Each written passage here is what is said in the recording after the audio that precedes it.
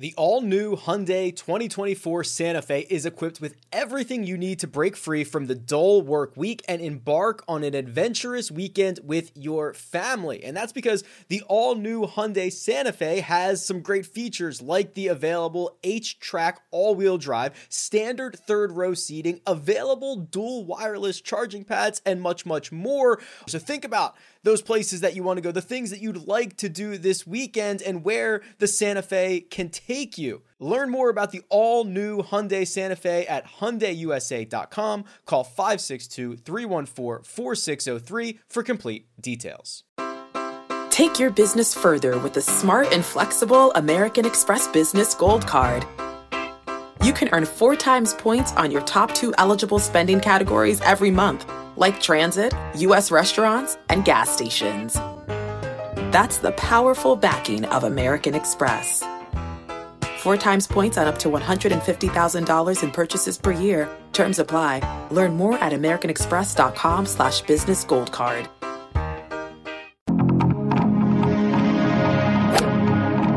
Freaking first cut. Golly.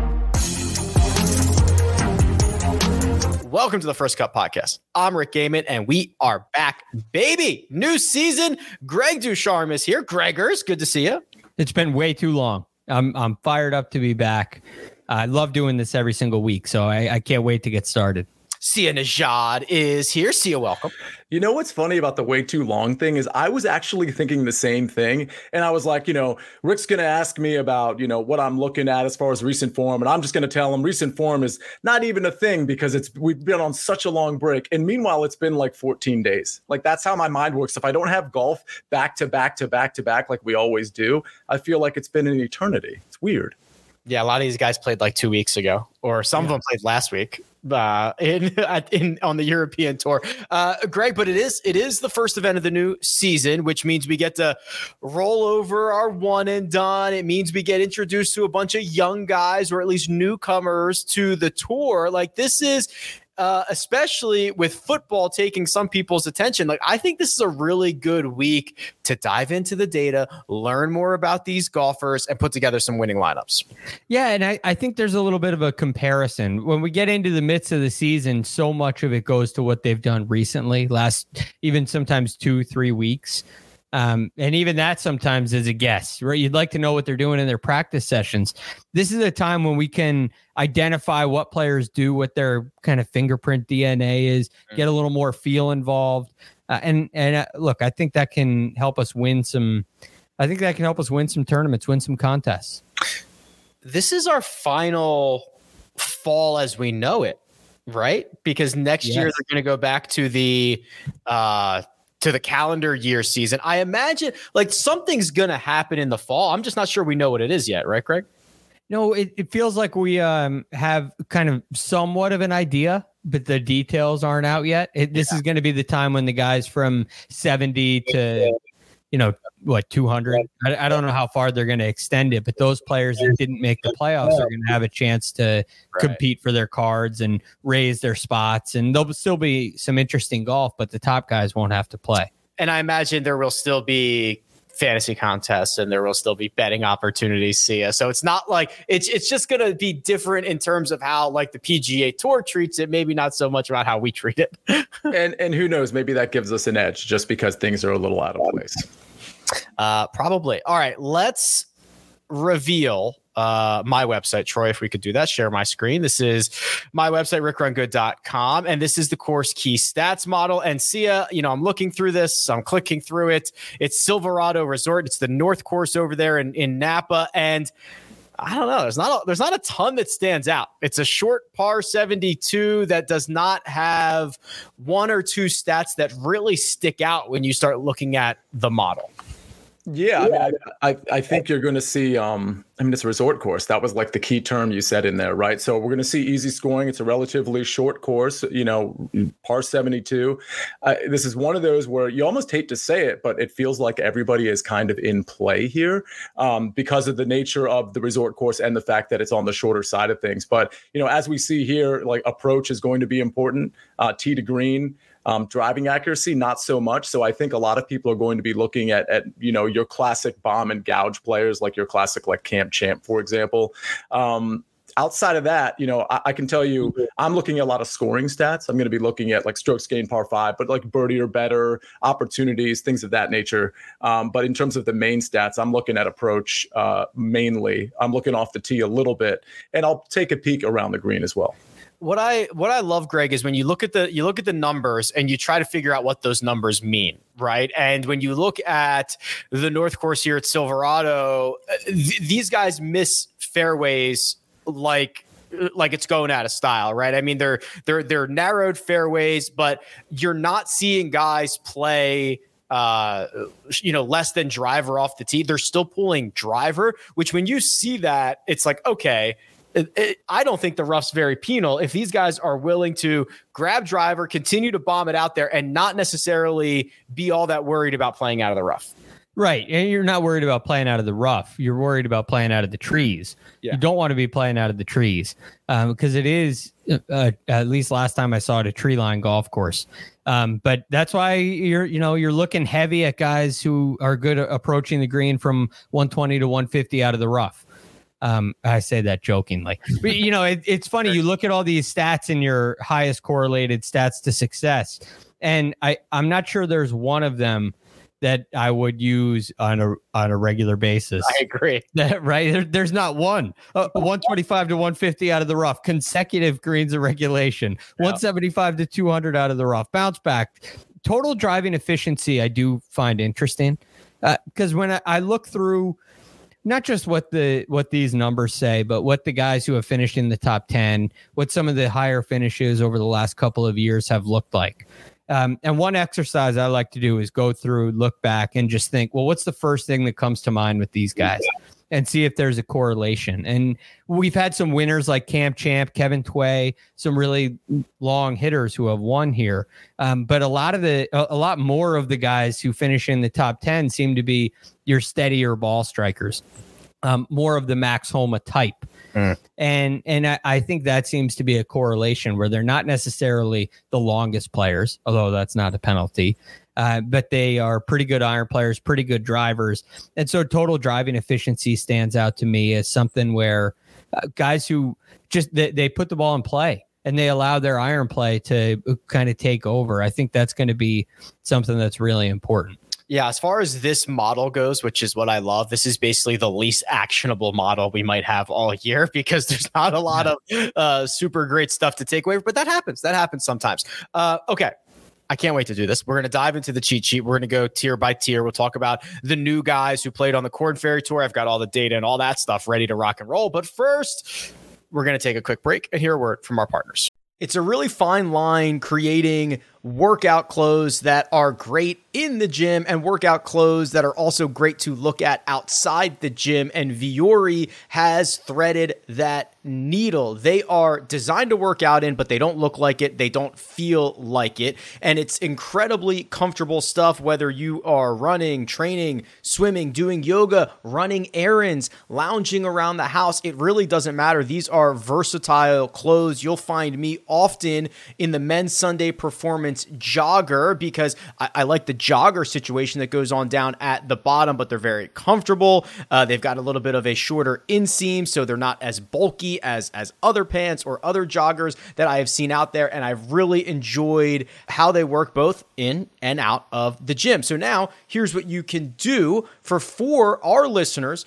First-time purchasers are getting 20% off. All you have to do is go to vuori.com/first. That's VUORI.com/first. Again, not only will you receive 20% off your first order, but enjoy free shipping on any U.S. orders over $75. And here's my favorite part, free returns. Yeah, go check it out. vuori.com/first and discover the versatility of Vuori clothing.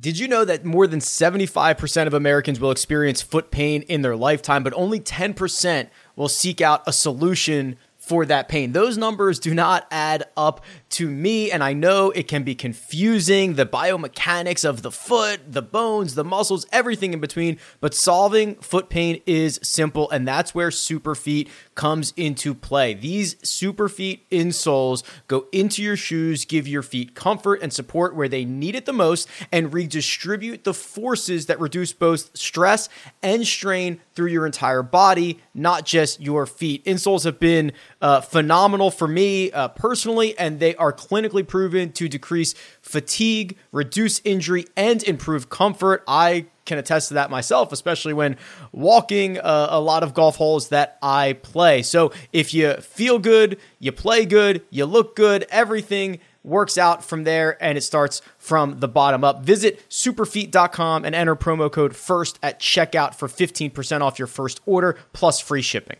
And we're back. No problem. We are in mid-season form here, knocking off the rust a little bit. The $10,000 range, Sia, 4 golfers. Hideki Matsuyama, 10-7. Max Homa, 10-5. Corey Connors, 10-3. Sahith Theegala, $10,000. Short, small, little group of 10K guys. How do we start breaking this down? So it's interesting. The way I built lineups, I mean, I built a couple lineups. Man, you are going to have a lot of, I hope, most people have a lot of their lineups where they're not maxing out their salary, because I think this would be a tournament where you want to probably leave a little bit more money on the table. With that said, I don't like a lot of guys in this group. It's really the 9K group that I'm truly liking here. The 2 guys that sort of stick out to me are Max Homa, defending champ, of course. The one thing I'll say about Max Homa is, you know, he showed some signs of improvement in the ball striking category at the Tour Championship. We know he kind of fell off prior to that. The putter's been bad, approach not really great, but again, I am seeing signs of life. And honestly, in this group, I think he is not in the 10K group, but in this group of golfers, I certainly think he's the class. So while I'm not going to jam him into a lot of lineups, Max Homa is the guy that I think I could lean on the most in the 10K range. Sahith Theegala is a guy that I'm willing to play because of the volatility. I got to admit, though, the ball striking has been bad. But again, he's a younger golfer. We've seen him really ascend in different tournaments. So I'm willing to play him. Yeah, technically, Max Homa has lost strokes on approach in 6 consecutive events. His best result during that stretch was the Tour Championship, as Sia mentioned, where he lost just 7/100ths of a stroke to the field. I guess the thing that I go back and forth on in terms of Max Homa, Greg, is despite him losing strokes on approach in 6 straight, the finishes aren't that bad, right? T16 at Genesis, a top 25 at the Rocket Mortgage, another top 25 at the BMW Championship, and then obviously it was a staggered start, but he finished T5 at the Tour Championship. So that tells me at least the rest of his game is in order. Yes, and it's actually my favorite part about Max Homa. It's a very unique kind of makeup here where we like a guy who is losing strokes approaching the green regularly. And we haven't even seen a pop since the Scottish Open. I mean, you're talking about July here. Yeah. Right? So it's been a long time since he's had some success approaching the green. But Max Homa, all in all, I don't think there's anything broken in his golf swing. I don't think there's anything new and unique that they're working on. He's driving the ball really well. And I look at this as a positive sign. I think there's a very good chance that you see him hit the ball a lot better with his irons this week. And come away with some good results. But in that same stretch where he lost 6 strokes in a row approaching the green, look at what he's done with his short game. Yeah. I mean, he's had some ups and downs in the putting, as you would expect, but you're talking about what, 5 out of 6 gaining strokes in short game. A lot of them. This is a really complete player now who's taken a new stride in his career, and it's lasted. It's no longer just, well, when Max Homa putts well, he contends. It's now, well, Max Homa can putt well any week, and he typically hits the ball really well. So this is where I look back to that fingerprint, that DNA at the start of a new season, and even though it's only been 2 weeks off, and I think there's a really good likelihood that we see the Max Homa ball striking that we're familiar with come to light. So he's my guy in this range as well. No question about it. Okay. So Sia, you mentioned Sahith, he's $10,000 flat. Is this a range, you know, if you're making, let's say you're making 100 lineups just for round numbers, how many of them are you going to skip down to the 9Ks for? In this tournament, 60%, okay, 70, almost 70% probably. Got it. And is that just because of who are the guys in the nines are? I mean, Corey Connors is here at 10,003. Hideki Matsuyama, who I don't know, finished sixth here last year, is 10,700. None of this is doing it for you. Well, so I guess my question back to you is, okay, well, what if Cameron Davis was 10,100 and Sahith Theegala was 9,600? Would any of us blink?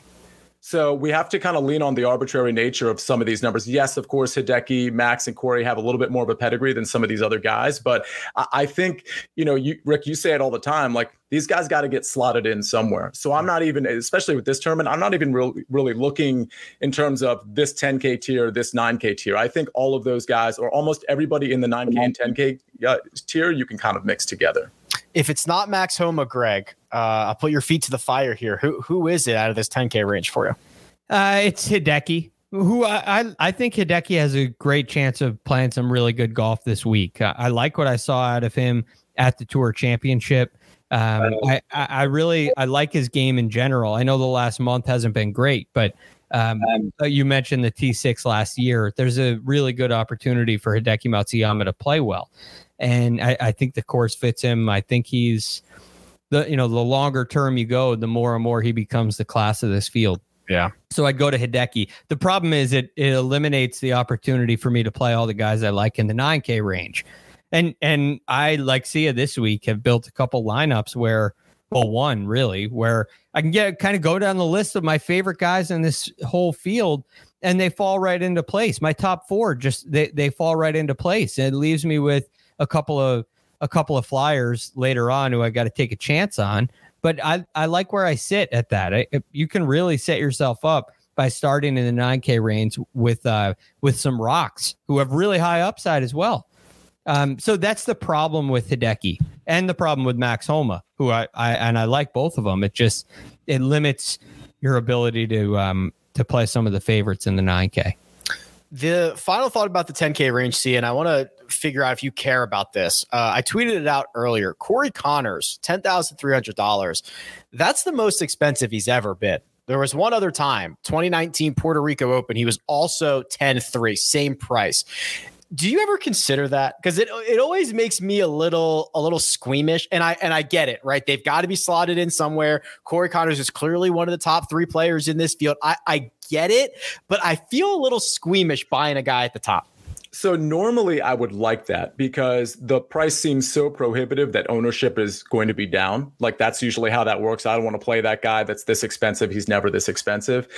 With that said, I don't think that's really going to be integral to this particular tournament because I'm not saying like pricing is soft, but the way people are going to construct their lineups, people might start, like Greg said, with Cameron Davis. I mean, you might start with Cameron Davis and Taylor Pendrith. That might be the way you decide to start. Either way, as you go down the 8K to the 7K range, you're going to have, you're probably going to be able to use your money pretty liberally, and therefore taking an overpriced guy, if you will, isn't going to be a big deal this particular week.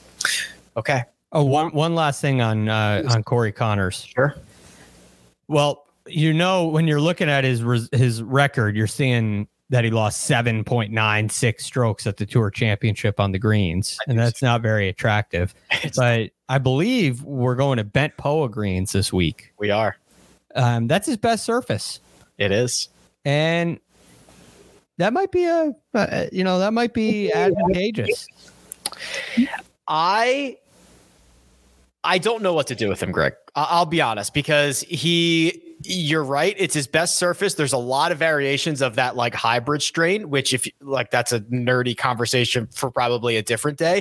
I just is this just going to turn into a wedge putting contest? And in a wedge putting contest, does Corey Connors come to top of mind? Or would I prefer Corey Connors at a place where his total driving and like longer iron play is much more rewarded? Yeah, probably the latter, but that doesn't mean that an event like this can't suit him well. Sure. I mean, RBC Canadian Open, it was largely a wedge fest. And I know it's in Canada, but he had never played well in Canada before.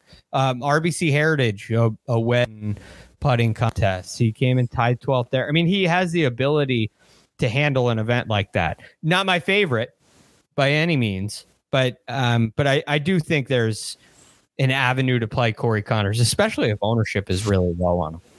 Okay, fair enough. 9K range. This is where I imagine there's going to be a lot of popular golfers, Sia. So we've got Maverick McNeely at 99, Taylor Pendrith, 9,800, Cam Davis, 96, Davis Riley, 94. Then we round this thing out with Tom Hoagie at 93 and Emiliano Grillo at 9,200. You can make a case for basically every single one of these golfers. So I understand why this is going to be a fairly popular portion of the board. Totally agree. Yeah. I mean, I think these guys might be a lot of these guys might be a little chalky, but because they have such win equity, I don't really have a huge problem with it. I'm probably going to throw a couple of these guys into almost all my lineups and then just try to get different elsewhere because it's very easy to get different, obviously. Taylor Pendrith, I mean, let's take a look at the ball striking here on rickrungood.com because it's obnoxiously good. The putter has been bad, but we know it can get hot. So, he was off for 4 months and then he comes back and this is what we see. We see, where do we start? I mean, okay, so when he comes back would be July 10th. Barbasol, yeah. Mm-hmm. And look at the ball striking. I mean, he's gaining almost 5, gaining almost 10, gaining almost 6. BMW Championship over 7. Again, the putter is a problem, but we see him spike with the putter several times just in that 2-month span that we're looking at. So I like Taylor Pendrith quite a bit. I like Cam Davis. He's already been mentioned. I like him quite a bit as well. Elite ball striker. Other than what we saw from him at the BMW Championship, he was really good. The other 2 guys I'm interested in here are Davis Riley and Emiliano Grillo. Davis Riley, ball striking has fizzled, or at least it fizzled in July, but we know he has the potential to really, really crush it with the approach and off the tee game.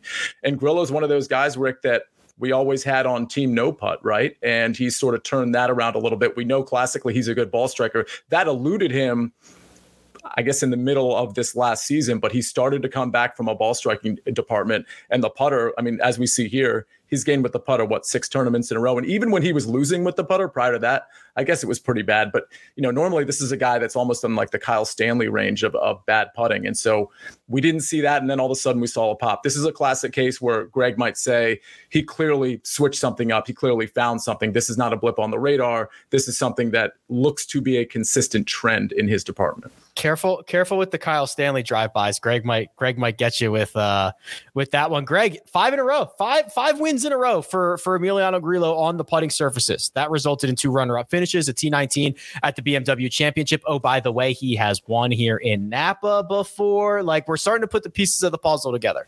Yeah, and I think he started to really get back to what he is as a player and added the putting in. Now, I think the ball striking still has a little bit of room to grow. And when we were at the John Deere Classic 3M Open, we kind of saw the really good Emiliano Grillo ball striking. But I think it's a really solid floor. I think there's a really good place for Emiliano Grillo in this event. So I'm right there with you guys as a whole in this range. Grillo is a great option here. He was one of those 3 guys in the 9K I mentioned earlier. Pendrith and Davis are the other 2.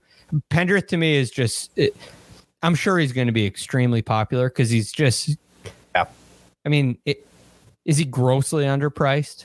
No. There's also just no argument against him, Greg. That's no argument against him. And this is the thing, like Sia was saying, well, the putting is a problem. Okay, well, he lost strokes putting at the BMW, but finished tied 8th. He lost strokes putting at the Wyndham, finished tied 13th. But he gained strokes at the Rocket Mortgage and should have won the tournament. Yep. So it's very interesting to me. And I look at what he does in general, and I can't find an argument against him. So, he is as solid a player as there is on this board to start your lineup with. He just hasn't done it for the length of time that Max Homa, Hideki Matsuyama have.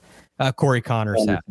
He hasn't done it there. But if you flipped him and Sahith Theegala, I'd still play Pendrith. I am interested to see how the industry treats Pendrith versus Cam Davis because, Sia, they are very, very similar, both in style of golf, kind of that bomb and gouge. Cam Davis is actually much more well-rounded, and they've both piling up like top 10, or excuse me, like top 15, top 20 finishes. I'm hoping for a scenario in which everybody takes Pendrith, as much as I love the guy, and Cam Davis comes in at like half or a third of the ownership. Well, I think what a lot of people are also, and you might be right, Pendrith is going to be more than Davis, but what I think a lot of people are also going to do is roster them both. Yeah. You can roster two 9K guys and have, I'm ballparking it, but probably 7,400, 7,500, 7,600 left with the rest of your lineup. You grab one low 7K guy, and then you're all of a sudden you're back in the 8K range to round out your lineup. So I think, and by the way, you're going to have to kind of play the game theory here. As much as I like both of those guys, and as much as I'm pretty sure I'm going to play both of them regardless of ownership, there is a number ownership-wise where it just becomes kind of silly on a resort course in particular to play two guys that are going to be, let's say, 25, 27, 30%, in which case I think we all have to make a decision. Do we pivot to a less sexy Emiliano Grillo? I mean that from a golf standpoint, by the way, although they're all very handsome. Or, whatever. Tom Hoge is going to be probably the odd man out here in the 9K range. So as ownership comes in, we're going to have to make those decisions as to how much we truly like guys like Taylor Pendrith and Cam Davis, because I expect a lot of lineups to start that way.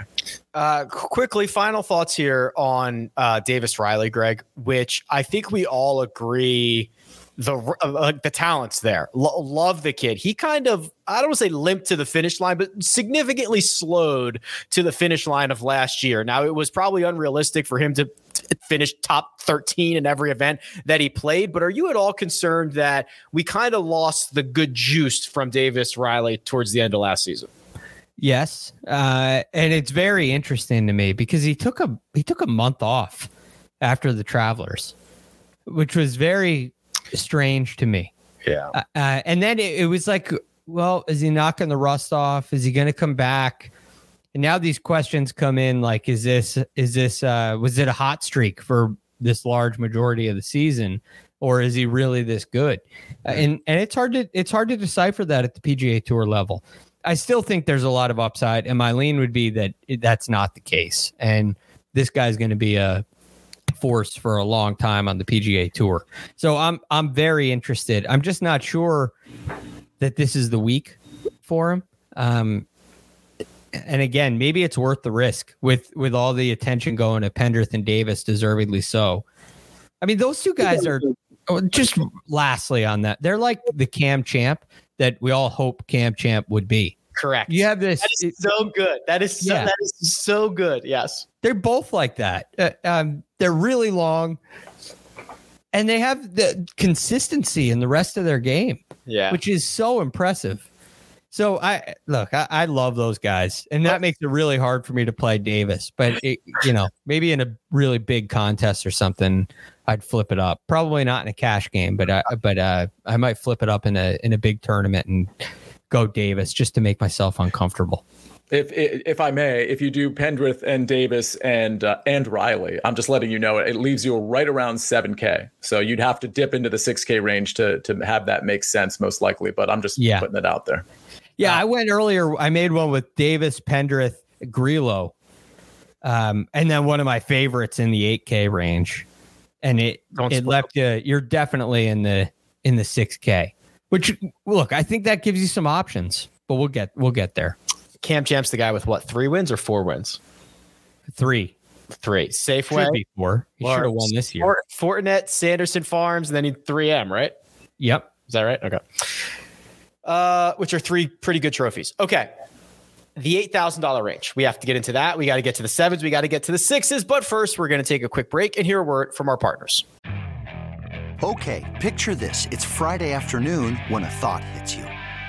I can spend another weekend doing the same old whatever, or I can hop into my all-new Hyundai Santa Fe and hit the road.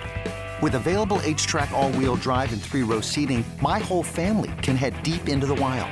Conquer the weekend in the all-new Hyundai Santa Fe. Visit HyundaiUSA.com or call 562-314-4603 for more details. Hyundai, there's joy in every journey. This episode is brought to you by Progressive Insurance. Whether you love true crime or comedy, celebrity interviews or news, you call the shots on what's in your podcast queue. And guess what? Now you can call them on your auto insurance too with the Name Your Price tool from Progressive. It works just the way it sounds. You tell Progressive how much you want to pay for car insurance, and they'll show you coverage options that fit your budget. Get your quote today at Progressive.com to join the over 28 million drivers who trust Progressive. Progressive Casualty Insurance Company and Affiliates. Price and coverage match limited by state law. And we're back. I do have some news, gentlemen. I was texting with Jacob there because I wanted to get clarification on something. Our one and done is not going to start until January. Okay. Wow. Yes. So we have something else cooked up for these 9 events in the fall, Greg, and then our one and done where we are going to have the fans back, and we are also going to bring in our auction winner.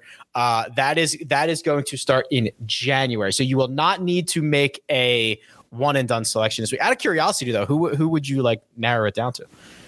Ooh, it's such a hard one. I want to go Davis, Pendrith, but I don't know what the future is going to hold for those guys. I mean, they could end up being a FedEx Cup playoff kind of a play or a major championship kind of play. I really think they have that kind of upside. So I'd probably go down the board a little bit. I'd probably play Trey Mullinax. He might be my first start. Okay. Is that the guy that you were waiting for in the 8K? Yeah. All right. Yeah. We have a lot to talk about him. We'll get to that in just a second. I think I would probably just play Emiliano Grillo. I was just going to say that in all honesty, because I didn't envision a scenario where I would play Grillo later. I mean, obviously there are courses where you could play him, but given how he's putting right now and the fact that the ball striking is back, I wouldn't have any problem using him and not feeling bad that I used him early in the year. I think I'm with you. The 8s, Brendan Steele, twice a winner this event. $8,900. Denny McCarthy, Troy Merritt, Thomas Dietrich, Taylor Montgomery, Weber, Simpson, Trey Mullinax is 83, Justin Suh, fresh off victory, 82, Alex Noren, 81, Gary Woodland, and Wyndham Clark, $8,000. This is the range, Greg, where we are getting a couple of new names, couple of old names. We're starting to blur the line a little bit. Let's start with Trey Mullinax. I will tell you, he had a phenomenal end to the year. I'm not as optimistic as everybody else. However, when I ran a model on rickrungood.com this morning and I punched in everything that I wanted in the right order and everything I needed, Trey Mullinax was my number one golfer, and now I'm terrified and I don't know what to do. Yeah. Look, this is another. I mean, look, we don't have the amount of time. We don't have the right. I don't have the energy. It's week 1. I don't have the energy for a full-on Trey Mullinax deep dive. Yeah, it's like a little harder to parse through to make a statement like he's a camp champ that we hoped he would be. We don't know that kind of stuff yet. But what we saw over the last couple months was really steady, really consistent play. And when you have the kind of distance that he has and he's got it under control, it's a automatic advantage on the very first tee. And I love taking that. I love taking that advantage because he's going to have so many more, opportunities. Like Sia's looking at these strokes gain opportunities and on par 5s and on par 4. He's got them as well as anybody else. And I love that kind of floor. I call that the floor. And then the putting has been fine. It's been fine. Quite good. He's been great, Greg. So here's the last 5. He wins the Barbasol. Then he gets into the Open Championship, finishes T21. Now he's brewing something towards the end of the season. T37 at the Rocket Mortgage, gets himself into the playoffs, finishes 5th in Memphis, 12th in Wilmington. An unbelievable. And lost strokes putting in both of those events. 2 playoff events. He finishes top 15 and loses strokes on the greens. Trey Mullinax. I completely agree. The only thing that worries me is this stretch of golf that he's on. These 5 events where he's gained strokes on approach is a little bit out of character for him. So he either found something or he was on a heater, and I don't know which the answer is. Yeah, I get that. Right. If this stopped after the Barbasol, he gains 8.66 strokes on approach. It's okay. That was he played great. That's a heater, but he kind of steadies out a little bit, levels out. And when it really means something and really counts, like the event in Memphis where he's got to perform just to get into the BMW, he does. And so that tells me that he handles the pressure. He understands what's going on, and it tells me that, quite frankly, that he's found something. That's what it pushes me towards found something. Now, maybe this is that range that Sia talks about, like that low 8K, high 7K chalk that you want to avoid. And maybe in DFS, especially if I play Pendrith, Davis, Grillo, or some combination of those three, and now I get down to a Trey Mullinax, I may avoid him if that number's really high on him. That might be the real risky range. If Rick's suspicions are right, and it's a heater or he has an off week or something like that, you're toast. If you're playing Pendrith, Davis, and you can't go with that much chalk. It's just too much chalk. But I really like what I'm seeing out of him. My personal suspicions are it's too good to be true, but everything that I plugged into the website came out aces for him. So now I'm like just absolutely torn. And he gives you that floor with the distance, which I think is a really important aspect. The rest of this 8K range, Sia, fascinating in its own right. Brendan Steele's won this event twice. I've got a couple of nuggets on him, but like where else do we want to go here in the 8,000s? Yeah, one thing on Trey Mullinax is, well, first of all, he's never made a cut here, but I do think, Rick, if your model churned out Trey Mullinax, and if Greg's talking about him here on a Monday, we know how much Greg Ducharme changes markets or shifts markets. Market mover, the real GFD. I mean, honestly, I think Trey Mullinax, because of his price point, it's possible. I can't believe this, that a range with like Webb Simpson, Alex Norn, Gary Woodland, that it's very possible. Two of those guys, by the way, are cheaper than Trey Mullinax. It's very possible that Trey Mullinax is the most popular guy in the 8K range. I'm not calling it necessarily, but it's certainly a possibility. So, I mean, I think you're right. Like at a certain point, you do have to get off the chalk, but at the same time, you can make the argument, well, this guy, the way he's been playing and in this field, maybe he actually has some win equity too. It's interesting, and we'll have to evaluate ownership. A few guys I have my eye on. Troy Merritt is one of them. Good recent history. He's got good history here. I mean, he can absolutely bury you with the putter. But in terms of approach and all the other metrics we look at, he has been, I guess, the around the green game, it hasn't been stellar. But I like where the approach game is. I like what he's been doing off the tee, in spite of the fact that he's not super long by any means. Troy Merritt's one guy. Taylor Montgomery and Justin Suh, I think, are really interesting. I think Justin Suh is the one of those two that I like better. And so I'm glad you brought this up. So if you're watching us on YouTube, and Rick, correct me if I'm wrong, but I think this is new, the global thing. Is that new?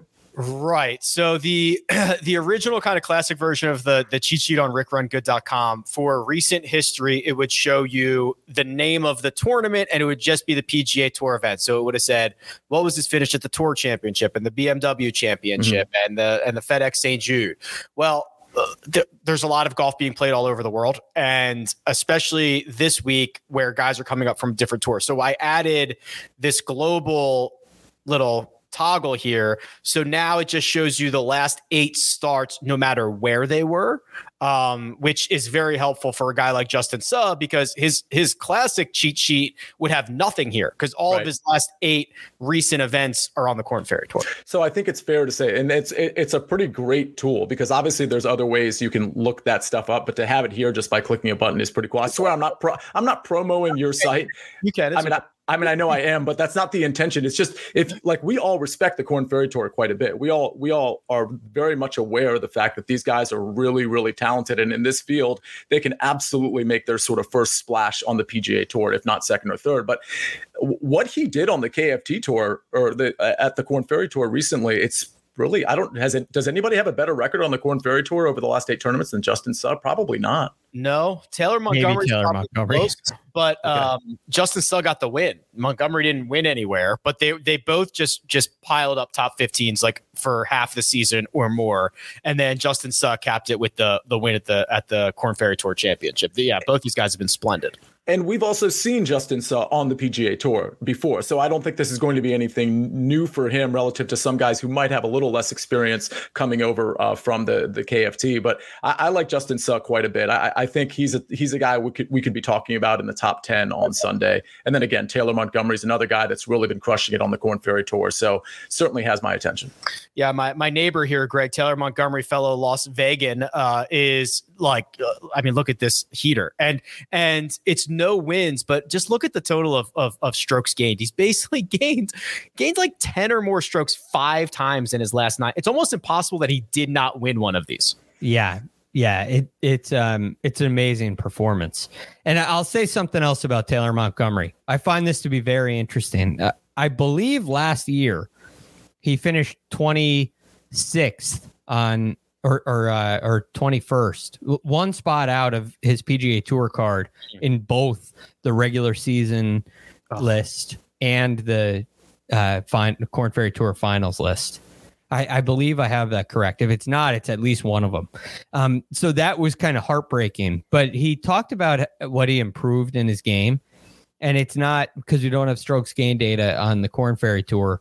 We don't have the data to back this up. But he talked about improving his iron play and how he learned how to hit the ball better with his iron. And it led to this kind of consistency, which reminds me of like a Will Zalatoris.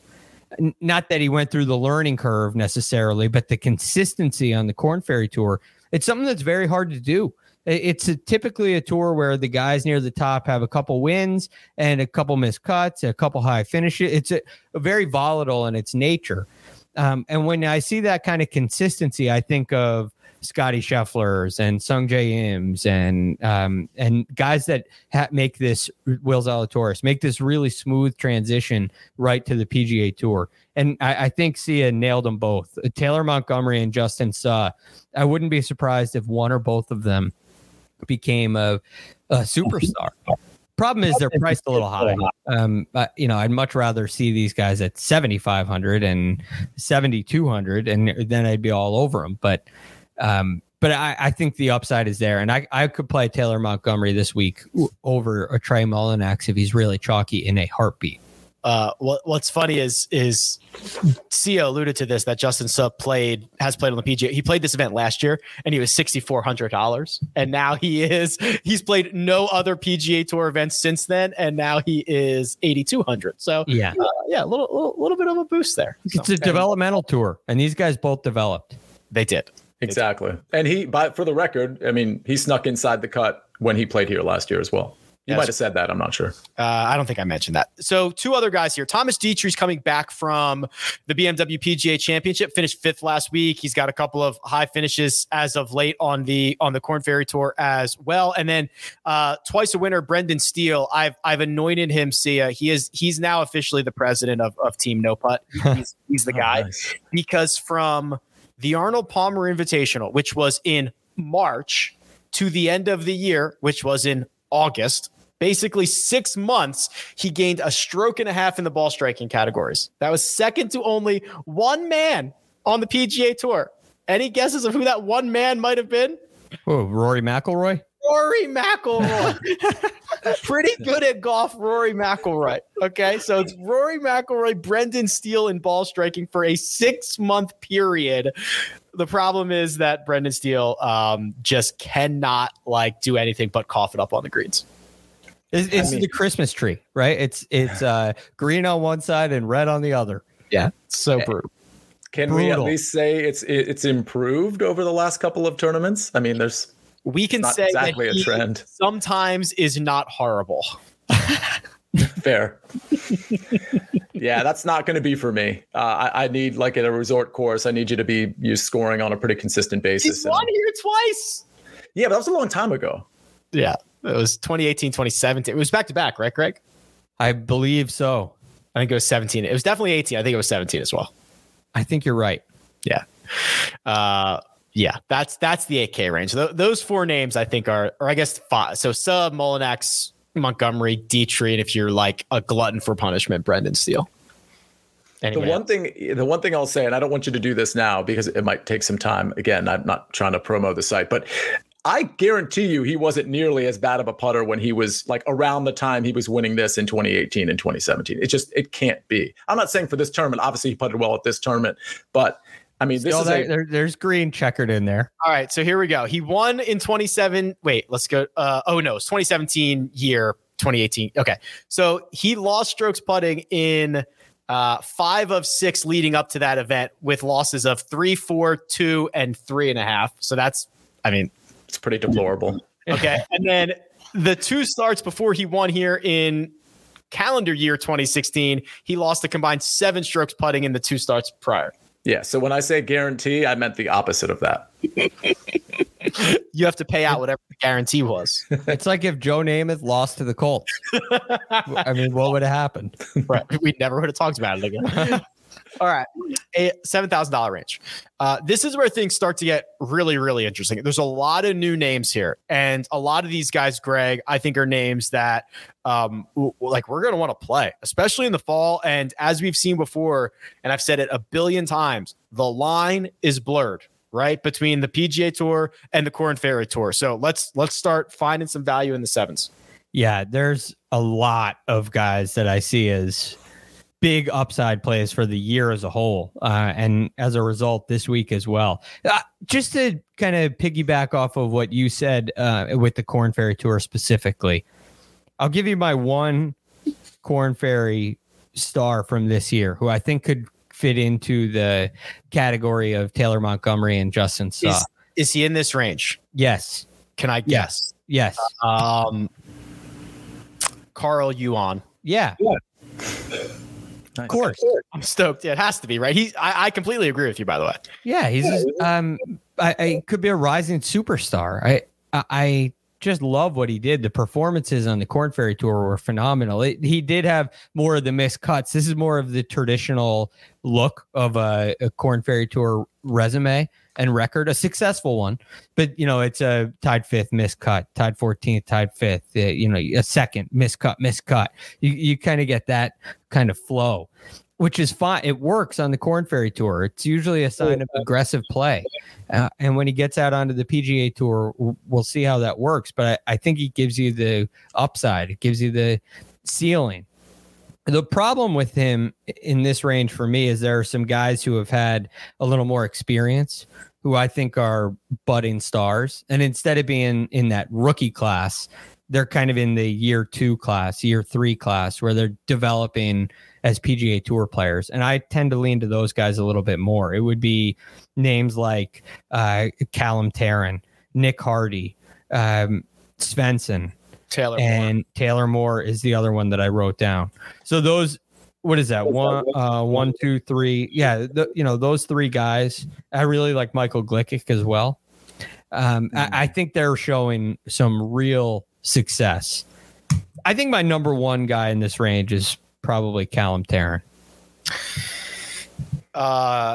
Yeah. So what I like about him is he can find the first page of the leaderboard. Yeah. Right? Which there's this weird thing, Greg, in the sevens where some guys finish T32 every single week and some guys go T8, miscut, T6, T9, miscut. Callum Tarrant's the upside guy. And I like that a lot. And it's consistent ball striking. You get the occasional week, like the Wyndham Championship, he hit it terribly. That saved himself miraculously with the putter. We don't want to rely on that week. It's a sign of somebody who knows how to play the game of golf and knows how to get the ball in the hole. But the things that I really look at is, 4 of his last 6 gaining off the tee. A much longer stretch where he's gaining approaching the green. And you're talking about 6, 5, 3 strokes approaching the green week in and week out. And that's really nice. And then he has the ability to gain 7 strokes on the green, and he can lose 7 strokes on the green. Yeah, he did that back-to-back weeks. Now, that's an extreme example, but for the most part, over the last couple of years, you don't see those kind of losses on the putting green for him. I don't think he's a team no putt kind of guy. And as he gets more experience, I think he could be a fairly consistent putter, like what we've seen with Max Homa this year. It wouldn't surprise me at all. So I'm way in on Callum Tarrant. And I wouldn't, even as this fall progresses, even if this week is a miss, I'd go back. I mean, you could play him every event this fall. If you see similar results approaching the green and off the tee, and you just keep on going back to him, and he can win you contests. So I prefer the upside guys in this range rather than the T32 guys. Yeah, let me point out a couple of items here before I kick it over to you, Sia. So you'll remember Michael Gligic finished his year 5th place at the Korn Ferry, 4th place at the Nationwide Children's Hospital, the Korn Ferry Tour event. You'll notice that Nick Hardy, who is back from, he had that like wrist injury that kind of cost him some time, but played well down the stretch, 12th, 28th, and 15th in his last 3. I think those were the 2 things I wanted to point out. But Sia, this is a large range with a lot of options. Some names are much more familiar than others.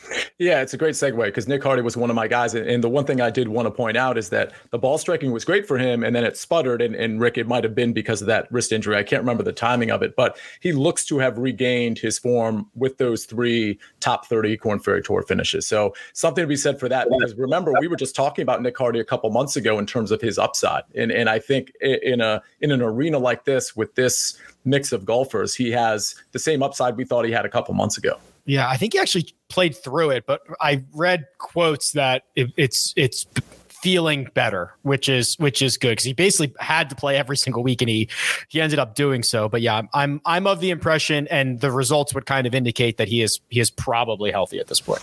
Exactly. So Nick Hardy is definitely one of my guys. Yuan is definitely one of my guys. Maybe 3 other guys I'll give out here. Mark Hubbard, I think, will be relatively low owned because he's missed 2 out of the last 3 cuts. But if you look at him a little bit more long term, like 36 rounds or so, the approach game has been stellar. We see that here up on the screen. I mean, he went through a stretch where the approach game was really truly amazing. The putter is what he sort of lost over the last few tournaments, but we see right before that, we see an event that wasn't measured, the Barracuda, where he finished 4th, and then we saw gaining 5, gaining 3, gaining 3.5, gaining 3 again with the putter. So I don't think he's a bad putter. I just think he's going through a bad putting stretch. He also has 2 top 16 finishes at this event in the last 3 years. There you go. So this is more of a general question than a Mark Hubbard question. But when you look at he gains 3.24 strokes putting at the Travelers and gains approaching the green and finishes tied 46.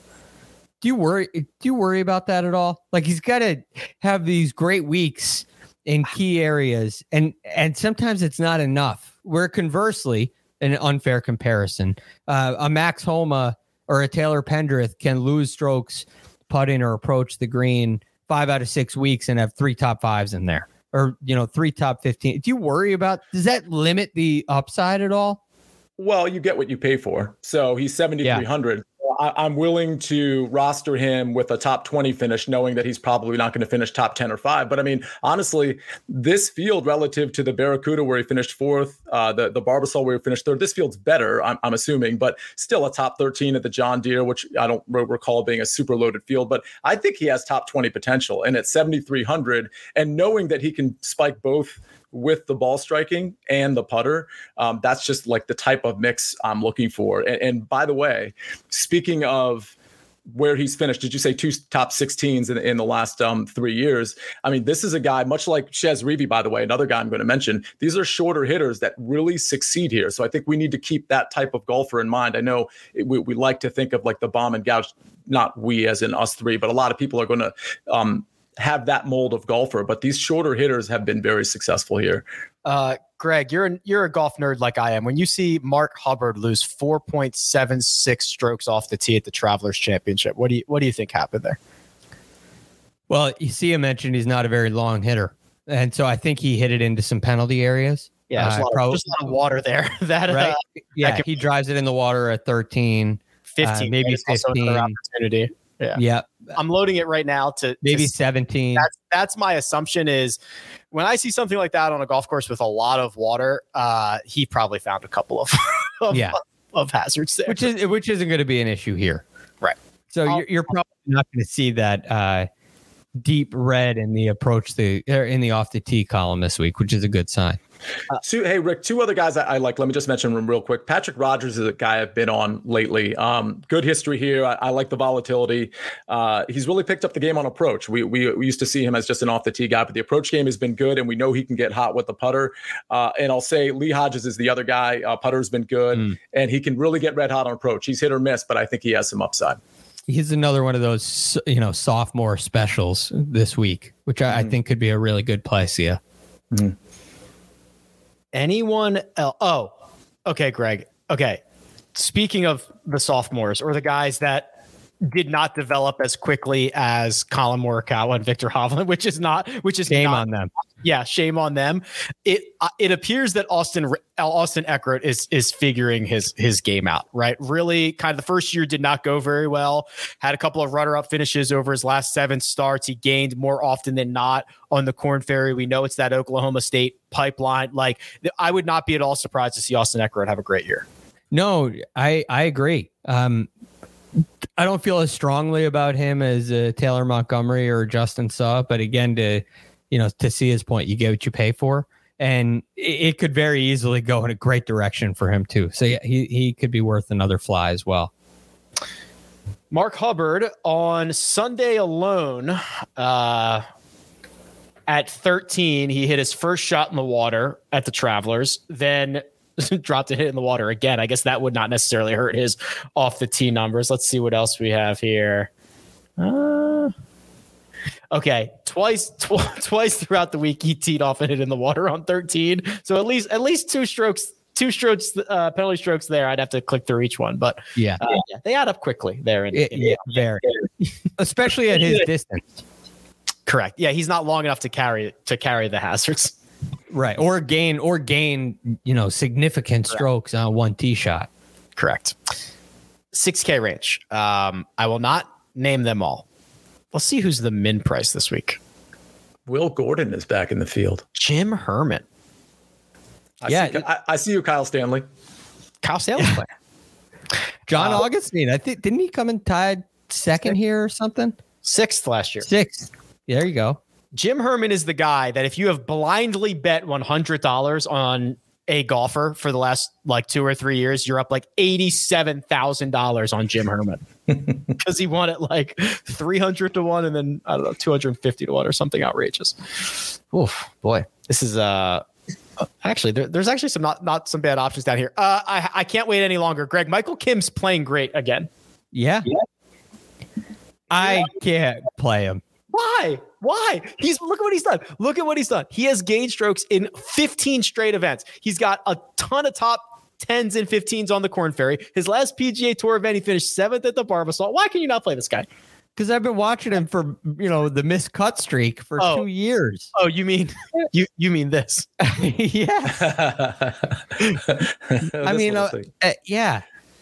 It's just look, I think there's an area on the Korn Ferry Tour where it's developmental.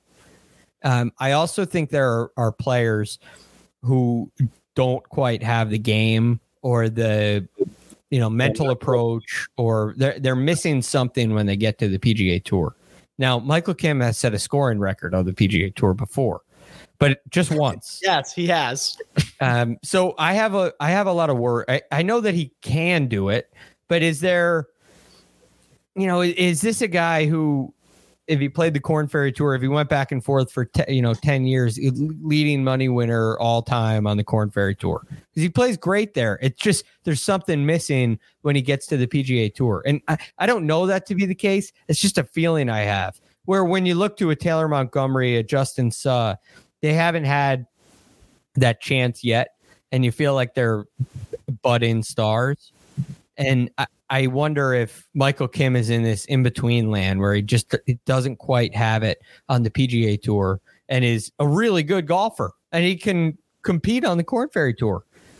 Can he compete on the PGA Tour on a consistent basis? I don't know. So it's hard for me to go there. How dare you? Michael Kim has the most phenomenal. If you have time, go to rickrungood.com and look at Michael Kim's golfer profile. He missed every cut of 2019. Every single one. It was unbelievable. The ones that he made the cut were no cut events, the Tournament of Champions and the CJ Cup, and he finished last in both of those. Yeah. That's, I mean, I'm saying that to say what a great comeback. I'm so happy for him that he's playing well. I know. I'm happy too. And I hope it works. I hope he proves me wrong. It's an unbelievable. Yeah. I just can't get there. But that's me. Maybe you'll win all the money because of Michael Kim. I would love to see that. Could you imagine? That would be amazing. All right, Sia, let's open this up to everybody in the 6K range. What do you got here? Well, I mean, I'm still looking at Will Gordon. I mean, he must have been crushing it on the Korn Ferry Tour, because I haven't heard his name in a really long time. And we see here, 2 top 5 finishes, a first place finish, and then a couple, medium finishes here. I don't know. I don't know that that's a guy I'm going to get to, but I certainly remember him playing at a discount price a couple of years ago on the tour. I mean, these are impressive finishes. I mean, the Michael Kim story is better, but this is trending towards that direction. Yeah, he went fifth win, and then 46th and 26th in his last 5 starts there, just from August and into the first week of September for the Korn Ferry Tour Championship. Greg, where else would you like to go in the sixes here? Oh, I think Hayden Buckley is a really good play. He's a little higher. I think he's 68. Yeah, he's 6,800. I really like his upside. He's another one of these standout sophomores I think you're going to see a lot of this year on the PGA Tour. I know he lost strokes approaching the green in his last 2, but it's been a long stretch of success off the tee. And his approach play was really good before the Wyndham and the FedEx St. Jude Championship. And I think he figured something out with the putting as well. You see one blip there at the Barbasol. He lost 8 strokes putting. I'm not sure what happened there, but he made a change before the U.S. Open. He put a different grip on his putter, started holding it differently, and it really worked with the exception of 1 week. So I think Hayden Buckley is mispriced. And I think he has the most upside of anybody in the 6K range, which is saying something, but I think he has win equity. A couple of notables I'm excited about for the season. We'll see. Harry Hall is a highly volatile, but high upside golfer. There is also Sam Stevens, who played very, very consistent, just piles up top 20 finishes. I think he's a great player. And Benny On's back, boys. Yeah. How about that? Benny On, $6,500. Anybody else that we should talk about before we move along? I got 2 other guys. I'm curious about Ryan Moore. I was just gonna say him, by the way. Okay. I like that call. This will not help you in any way, but I just saw Ryan Moore 5 days ago. He looks fit. The fittest I've ever seen him. He was at TPC Las Vegas. It was a billion degrees outside. He was grinding on the range, and he looked fit. Yeah, I love his game in general. He doesn't play a lot. He's a very unique case. He's played well here in the past. I think you got to look at the Safeway. You got to look at the Safeway Open in your site, or you can go to the course too. This is Silverado. So 16 rounds on the North course. He's got T10, T17, T2, a stroke and a half basically, which is the third best of anybody with at least 10 rounds. Yes. Now he is not long. He is accurate, and he's kind of like a level. He's been like a level player over this past year, and the putter hasn't cooperated.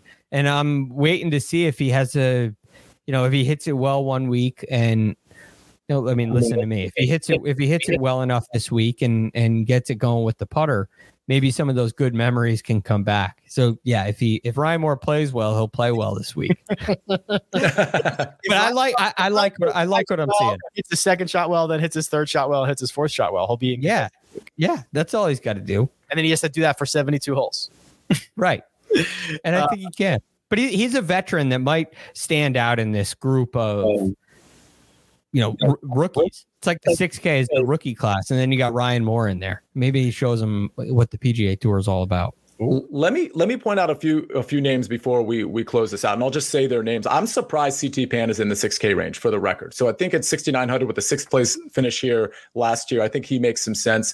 A couple of guys that have similar volatility: Grayson Sigg, Scott Piercy, and then I got a couple of guys that I think are even on the safer side, maybe, and they do have some good history here. James Hahn and Michael Thompson, I think, are interesting. Decent history here for the both of them, and James Hahn in particular has impressed me over the last few months. Oh, I refuse to play James Hahn. Maybe you could add in a Max McGreevy. Let's see what really hot run. Yeah, he had a really hot run at the end of the year. Get got into the play. I guess not. Oh, he got into the playoffs. He had that T5 team in the playoffs. Okay. Yeah. That's what it was. Not a hot run, a hot week. Yeah, maybe you stay away from that. He's the second best max in the field. Yeah, we're just saying something. James Hahn has cost me too much money. I can't do that. Okay. Do we have narrative lineups here? We do. We have a few narrative lineups that came in. The Marksman submitted his, and we got one from Eric and the Oracle. Okay. So Eric comes in and lets us know we are playing in wine country. That is correct. So he is thinking alcohol. I'm with you, Eric. I think about that a lot. Jason Chardonnay. Woo! Right. We should have. Hold on. I guess I can get to these, but we could have like branded wines, first cut branded wines, and they all have golfer names. We'll have to set Jacob up on that. Steven Jägermeister. That's a layup. Kelly Craft Beer. Matt Hoochar. Oh, I don't get that. Hooch is a term for alcohol, I think. Okay. That's over my head. That's like prohibition days, right? Mm-hmm. Oh, West Virginia, Tennessee, backcountry roads, like moonshine. I wasn't around then. Luke Wine List. That's pretty good. Mm-hmm. And Sean O'Hare of the dog. It's pretty good, Eric. Yeah, I like that. Wow. Okay. These are creative. Oracle is next. And I believe he has also these also look like wine. That was the layup this week, right? The wine related. Yeah. The chalk play. Taylor Moore Pinot, please. Which I'm sorry, Oracle, but it could be Taylor Moore anything, right? You could use Taylor Moore pizza, please. Taylor Moore insurance, please, when we get to the rock. Sorry. Yeah, he's a good guy to keep in mind. You might have wanted to put that one last and not first. I think is the general sentiment there. Taylor Moore is versatile. Bren, Don Perignon, Todd. Not made up for it. Yeah, we're back on track here, Oracle. Cameron, I don't even know how to say this right. Champagne. Yeah. This just says mad. You should see my dad's wine cellar, McNeely. Oh, I like that. I like it. This one's pretty good. Ryan, fill my Merlot glass to the brim. Ryan Brem. Pretty good. And then Luke, would you like to see our wine list? Okay. John Markowski. Okay, so obviously the GOAT John Markowski has pivoted, and he has not gone with wine related items. He's gone with NFL week 1. Yes. How was everybody's week 1? It's just week 1. Oh, so bad for Greg. All my redraft leagues, I'm doing pretty well. My DFS, I flew in from Vegas, Rick, on the red eye, and then I had to jump on a show, and that's my excuse for having some bad DFS lineups. But I did okay in both. John Markowski says week 1 NFL DFS equals disaster. So, okay.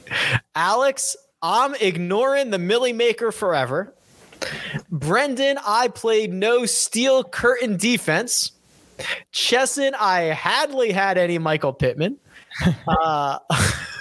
Lower Justin Jefferson shares. That worked well.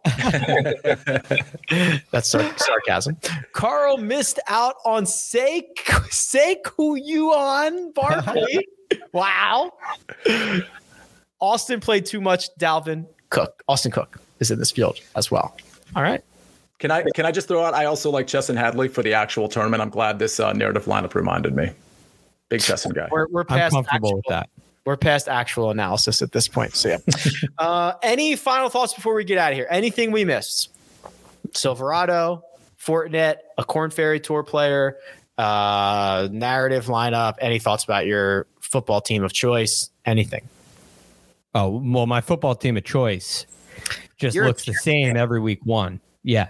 I mean, they were not going to beat the Ravens, so you're right where you thought to be. No, and they have Joe Flacco in. I get that. Why did they play Joe Flacco? Because Zach Wilson is injured. There's nobody else besides Joe Flacco? Who's the other? This is the Jets. We can't get a starting quarterback. You think we're gonna have like a luxurious backup? Is it Mike White still on that team? It's Mike White, who's like basically discount Joe and younger Joe Flacco. Mike White threw for like 100 touchdowns one game. Yeah, and like 23 picks the next game. Yeah, who cares? High ceiling, high floor. Flacco's ceiling is 1.1 touchdown. Yeah, it's fair. It's a fair point. This is the thing. The Jets punt week 1. We punt. I have an announcement. The Washington Commanders are in first place in the NFC East. Tied, but first place nonetheless. This might be the last week I can say that. With my Philadelphia Eagles. That's right. Who blew the cover but won the game, which is they did blow the cover. You know they don't care about your cover, Rick. Good teams should. Great teams cover. That's the phrase. All right, gents. Been an absolute pleasure. Good to be back. Producer Troy doing all the hard work behind the scenes. Sia Najad is available on Twitter at Sia Najad. We'll be back on Tuesday for a mega preview pod, by the way. And then round by round recaps. We're right back at it. Greg Ducharme. Find him at The Real GFD. And you can find me at Rick Run Good. This has been The First Cut. We'll catch you next time.